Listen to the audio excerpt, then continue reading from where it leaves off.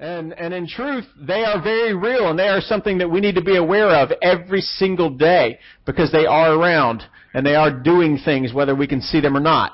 So tonight we're going to keep going in our question series, and tonight the questions we're going to deal with, this is about 5 different questions that people sent in, but all of these questions deal with the character of God, who God is. And as we look at this tonight, I just want you to be thinking in the back of your mind, the things that we're talking about, do you know God this way? How well do you know God? Is God, is this far off thing that you read about and you hear about? Or is this somebody that you actually have an intimate relationship with on a day-by-day basis? So let's just jump right into it tonight. The first question that I got this week was, how can I know God better? Now, that's a good question. That's the question that I've asked myself sometimes. And as we go into Scripture, as we look into Scripture, we see different ways that we can know God.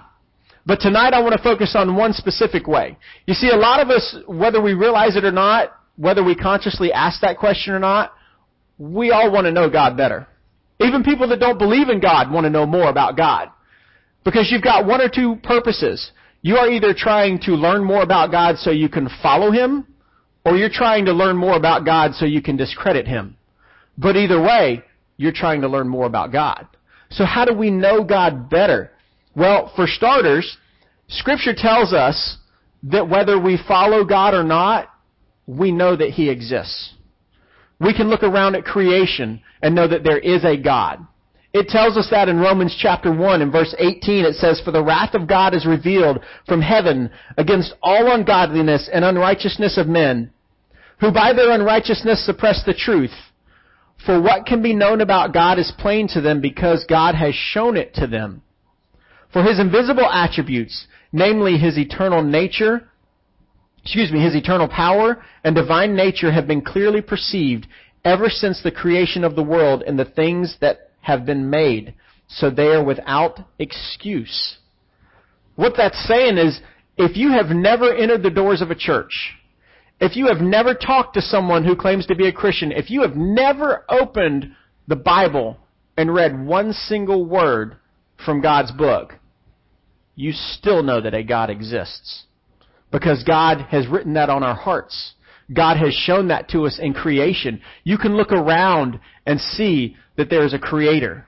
You know, I've heard somebody say this before, and you guys may have heard this, that if you're walking along in the woods and you look down and you see a watch, the assumption is somebody made that watch, correct? Because of the inner workings, because of what it takes to make that watch function, because of the intricacies of that watch. The assumption is not, oh, that's a cool watch, I wonder what made it appear. And it just, there's a watch. Oh, wow, that must have started off as a sundial, and over time, sitting here, it evolved into an arm watch or your cell phone. Whoa. You see, you can look at that watch and know that there's a creator because of how detailed and intricate that watch is. It's the same thing with our earth, with the stars, with the heavens. You can look at it and know that didn't just happen. That there is a God, there is a creator. And that's what he's saying there in the first chapter of Romans. That God has told us, God has written it on our hearts that He exists. It's the choice of whether or not we acknowledge that. So how do we go beyond that? Okay, we know there is a God just by looking around. Do me a favor, if you're using your cell phones, make sure it's just for the Bible right now. Or taking notes, whatever you're doing. How can we know God beyond His creation? Well, the best possible way to know God is to get into His Word. Plain and simple. I know that sounds like an easy answer, and that's probably an answer you've heard before, but that's the best answer, is to get into God's Word and spend time understanding who He is. You guys do that kind of stuff anyway. I mean, think about it. When we want to know more about a sports star or an athlete or a movie actor, we'll do different things to find out about that person. Maybe we'll read magazine articles. Maybe we'll watch some biography show on TV. Maybe you might actually pick up a book and read a biography about somebody. Yeah, I know, it's kind of laughable, isn't it? Who reads a book anymore? But you know what? That's what we do. When we want to get to know someone else in our life, Friends, boyfriend, girlfriend, if you have one, you spend time with that person. You sit down and you talk face to face with that person. You ask them questions. You listen to them. That's what we have to do with God. Because when it comes to knowing God, the way we get to know Him is by spending time with Him. And the way we spend time with Him is by spending time in His Word. That is what He has given us for that face-to-face time. To sit down and open up the book and read through it. And as we read through it, we start to understand who God is. We see His love for mankind. We see the passion and the heart He had for His creation and still has to this day. We also see sin. And we see His hatred for that sin and His constant agony over our choice to go after sin instead of Him on a regular basis. We see the sacrifice of His Son, His one and only Son that came to this earth and died for that sin, for my sin, for your sin. As we read through His Word, as we get into His book, we see the redemption of His people over and over where we mess up and God says, I still love you and I still want a relationship with you. Come back to me. We see it time and time again. We start to understand the heart of God. And that's not just my opinion. It says so in the Word of God. That's how we know Him. In 1 John chapter 2, verse 4, whoever says, I know Him, but does not keep His commandments is a liar, and the truth is not in him. But whoever keeps His word, in him truly the love of God is perfected. By this we may know that we are in Him. Whoever says he abides in Him ought to walk in the same way in which He walked. In other words, if we claim to love God, if we claim to follow Jesus Christ, then we're going to obey His commandments. And if you're not in His Word, you don't know what those are. You don't know what that looks like. It tells us if we claim Jesus Christ and yet we ignore everything God's written in the Bible, it calls us a liar. That's not my words. That's Scripture. So if we're going to claim this, then guess what? We've got to know Him better. And we know Him better by getting in the Word. God equates knowing His Word to knowing Him.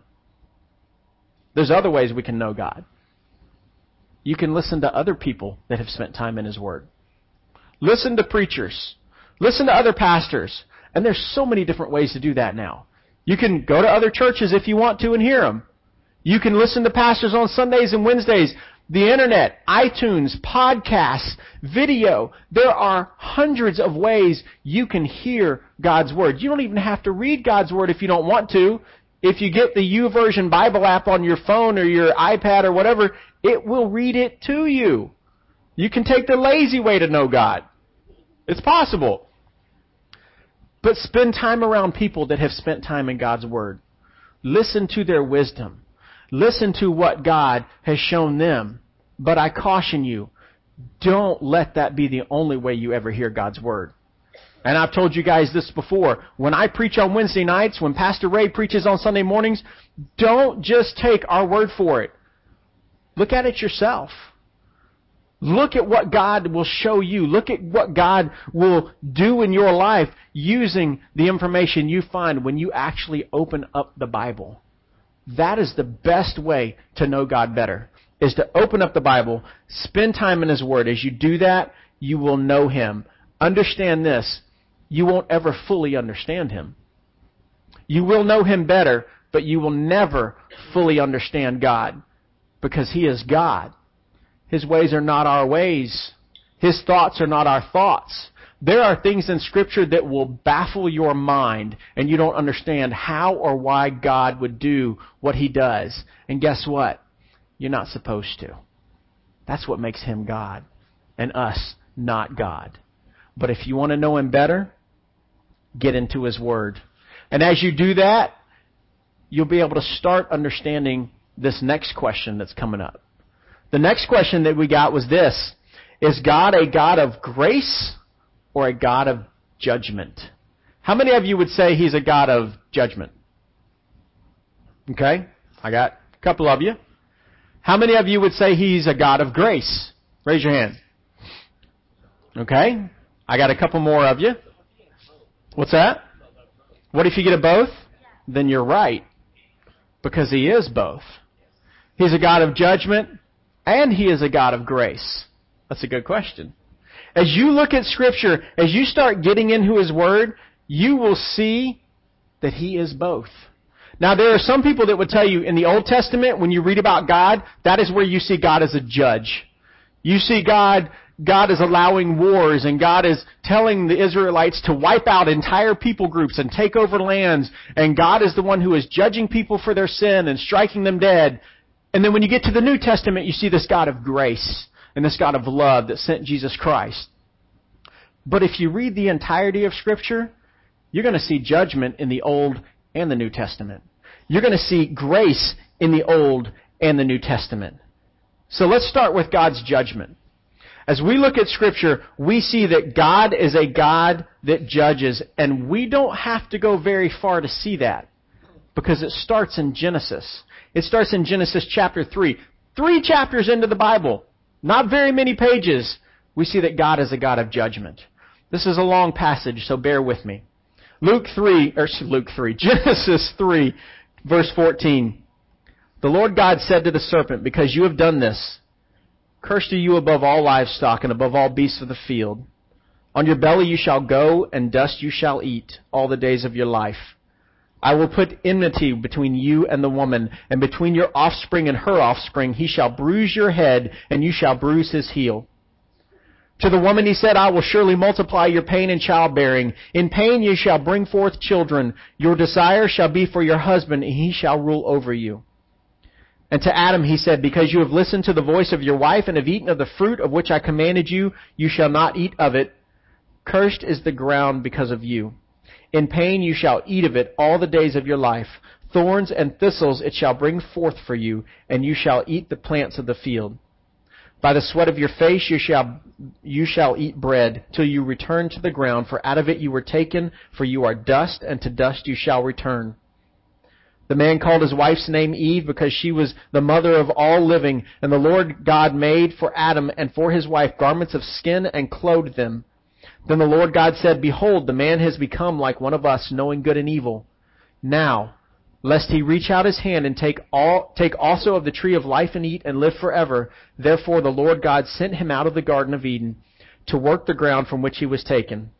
He drove out the man, and at the east of the Garden of Eden he placed the cherubim and a flaming sword that turned every way to guard the way to the tree of life. 3 chapters into Scripture, not very far, we see God's judgment. We see the very first time that man sinned, and because of that sin, he's judged by God.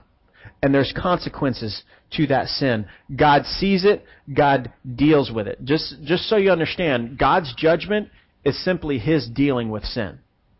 You know, when we think about people being judgmental, we think people are getting this idea that they're holier than we are and they're better than we are.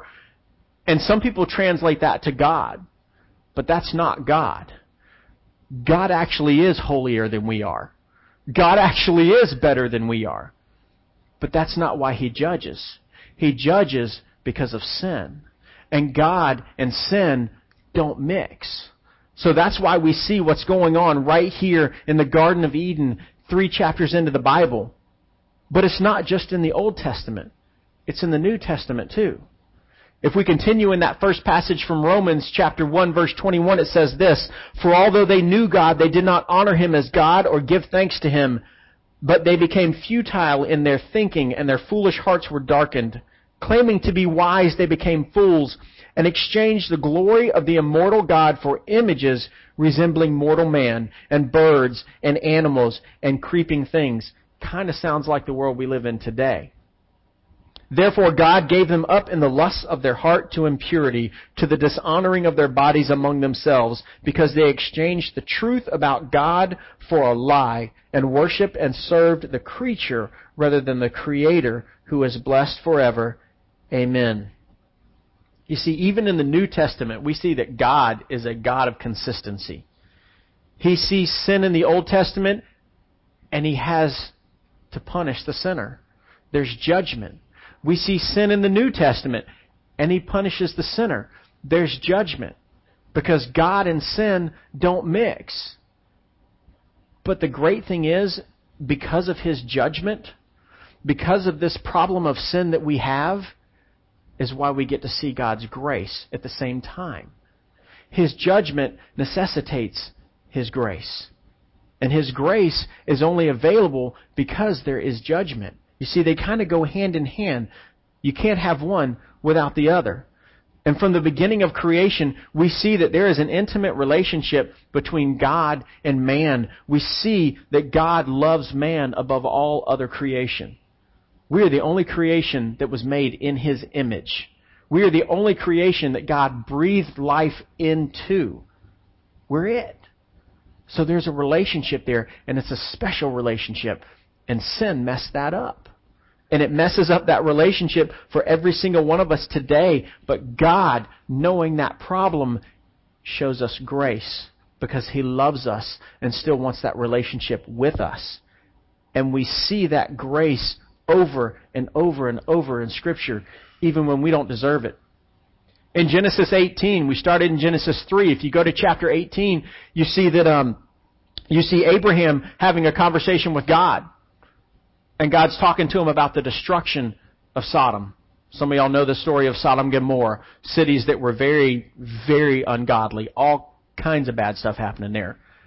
And God tells Abraham, I'm going to destroy it. And then Abraham pleads with God. And here's where we see God's grace as Abraham has this conversation. Look at what happens, starting in verse 22 of chapter 18. So the men turned from there and went towards Sodom, but Abraham still stood before the Lord. Then Abraham drew near and said, Will you indeed sweep away the righteous with the wicked? Suppose there are 50 righteous within the city. Will you then sweep away the place and not spare it for the 50 righteous who were in it? Far be it from you to do such a thing, to put the righteous to death with the wicked, so that the righteous fare as the wicked. Far be that from you. Shall not the judge of all the earth do what is just? Judgment, grace. And the Lord said, If I find at Sodom 50 righteous in the city, I will spare the whole place for their sake. God has gone from, I'm just going to kill them all, to if there's 50 righteous people there, we'll spare it. We'll leave it alone. He keeps going. Abraham answered and said, Behold, I have undertaken to speak to the Lord, I who am but dust and ashes. Suppose 5 of the 50 righteous are lacking. Will you destroy the whole city for lack of 5? And he said, I will not destroy it if I find 45 there. God's just dropped His number. Again he spoke to him and said, Suppose 40 are found there. He answered, For the sake of 40 I will not do it. Then he said, Oh, let not the Lord be angry, and I will speak. Suppose 30 are found there. He answered, I will not do it if I find 30 there. How can you not see a God of grace here? Behold, I have undertaken to speak to the Lord. Suppose 20 are found there. He answered, For the sake of 20 I will not destroy it. Then he said, Oh, let not the Lord be angry, and I will speak again, but this once. Suppose 10 are found there. He answered, For the sake of 10 I will not destroy it. God is willing and wanting us so bad that He will go to the extreme to have us. He went from destroying an entire city, no matter who was in it, to, okay, I'll save it if there's 50 righteous. Well, I'll save it if there's 4. I'll do it if there's 30, 20. I'll do it if there's 10. That's how bad God wants a relationship with us. That's how unbelievably clear God's grace is. He's willing to do what He doesn't have to do. He's willing to do what most of us probably wouldn't do, just so He can know us. If you keep reading in the Old Testament, you see the book of Judges. There is grace all over that book. The whole point of the book of Judges is the people of Israel rebelled against God. They did their own thing. And then they realized they were in trouble, so they cried out to God and said, God, please send us a judge. God, please send us someone to protect us, to lead us in your ways. So God did. And they would follow for a time. And then they would forget. And then they would do their own thing. And they would choose honor or choose sin. And they would dishonor God. And realize they were in a mess. And they would cry out to God and say, God, send us a judge. Send us someone to lead us. Send us someone to draw us closer to you. And He would. And if you read the book of Judges, it happens over and over and over and over and over again. Because God is a God of grace. Because God is a God that wants to know us. And in the New Testament, you see the exact same thing. John chapter 1, verse 14. And the Word became flesh and dwelt among us. And we have seen His glory, glory as of the only Son from the Father, full of grace and truth. John bore witness about Him and cried out, "This was He of whom I said, He who comes after me ranks before me, because He was before me.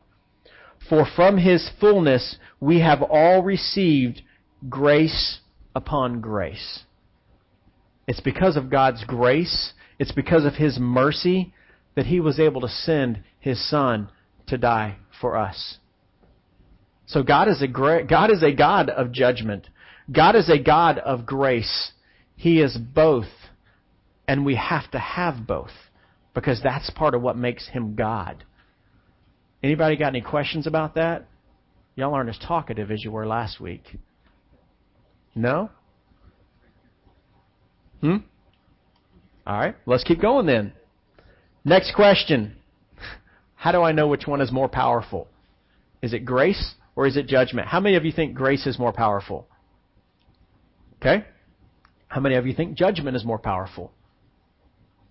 How many of you think it's both? Bam! Guess what? Scripture doesn't really answer that one. Oh, man! What's that? Well, we'll take a look at it. This is where it gets a little less black and white. Scripture doesn't say His grace is more powerful. Scripture doesn't say His judgment is more powerful. But as we study Scripture, we see that one necessitates the other. You can't have one without the other. As you see His judgment is what allows Him to provide grace. And His grace is provided because He has to judge sin, because that is who God is. You know, as you guys read through, as we study Scripture and read through the Old Testament, we see the setup from the beginning. In Genesis, God gave Adam and Eve how many rules? One. Did they keep it? No. So He goes on and He gives the Israelite people how many rules? 10. Did they keep them? No. Have we kept them today? No. God of judgment. We can't keep His rules. We can't keep His commandments. We can't keep the things He's given us to protect us. And because of that, we have sin, and God has to judge sin because He is holy and He is righteous and He is perfect. Judgment has to be there. But then grace comes in. And because He is holy and just and perfect and wants us, because He created us, He provides the grace, and He knew we would not be able to conquer sin on our own. Because it's not possible. You and I, there's nothing we can ever do to fix our sin problem. God has to do that. And that was Jesus Christ's life, death, burial, resurrection. It is through His blood on the cross that we are able to experience God's grace and know who He is. Guys, that's why in the Old Testament, God's judgment and God's grace work together to set up the Old Testament sacrificial system.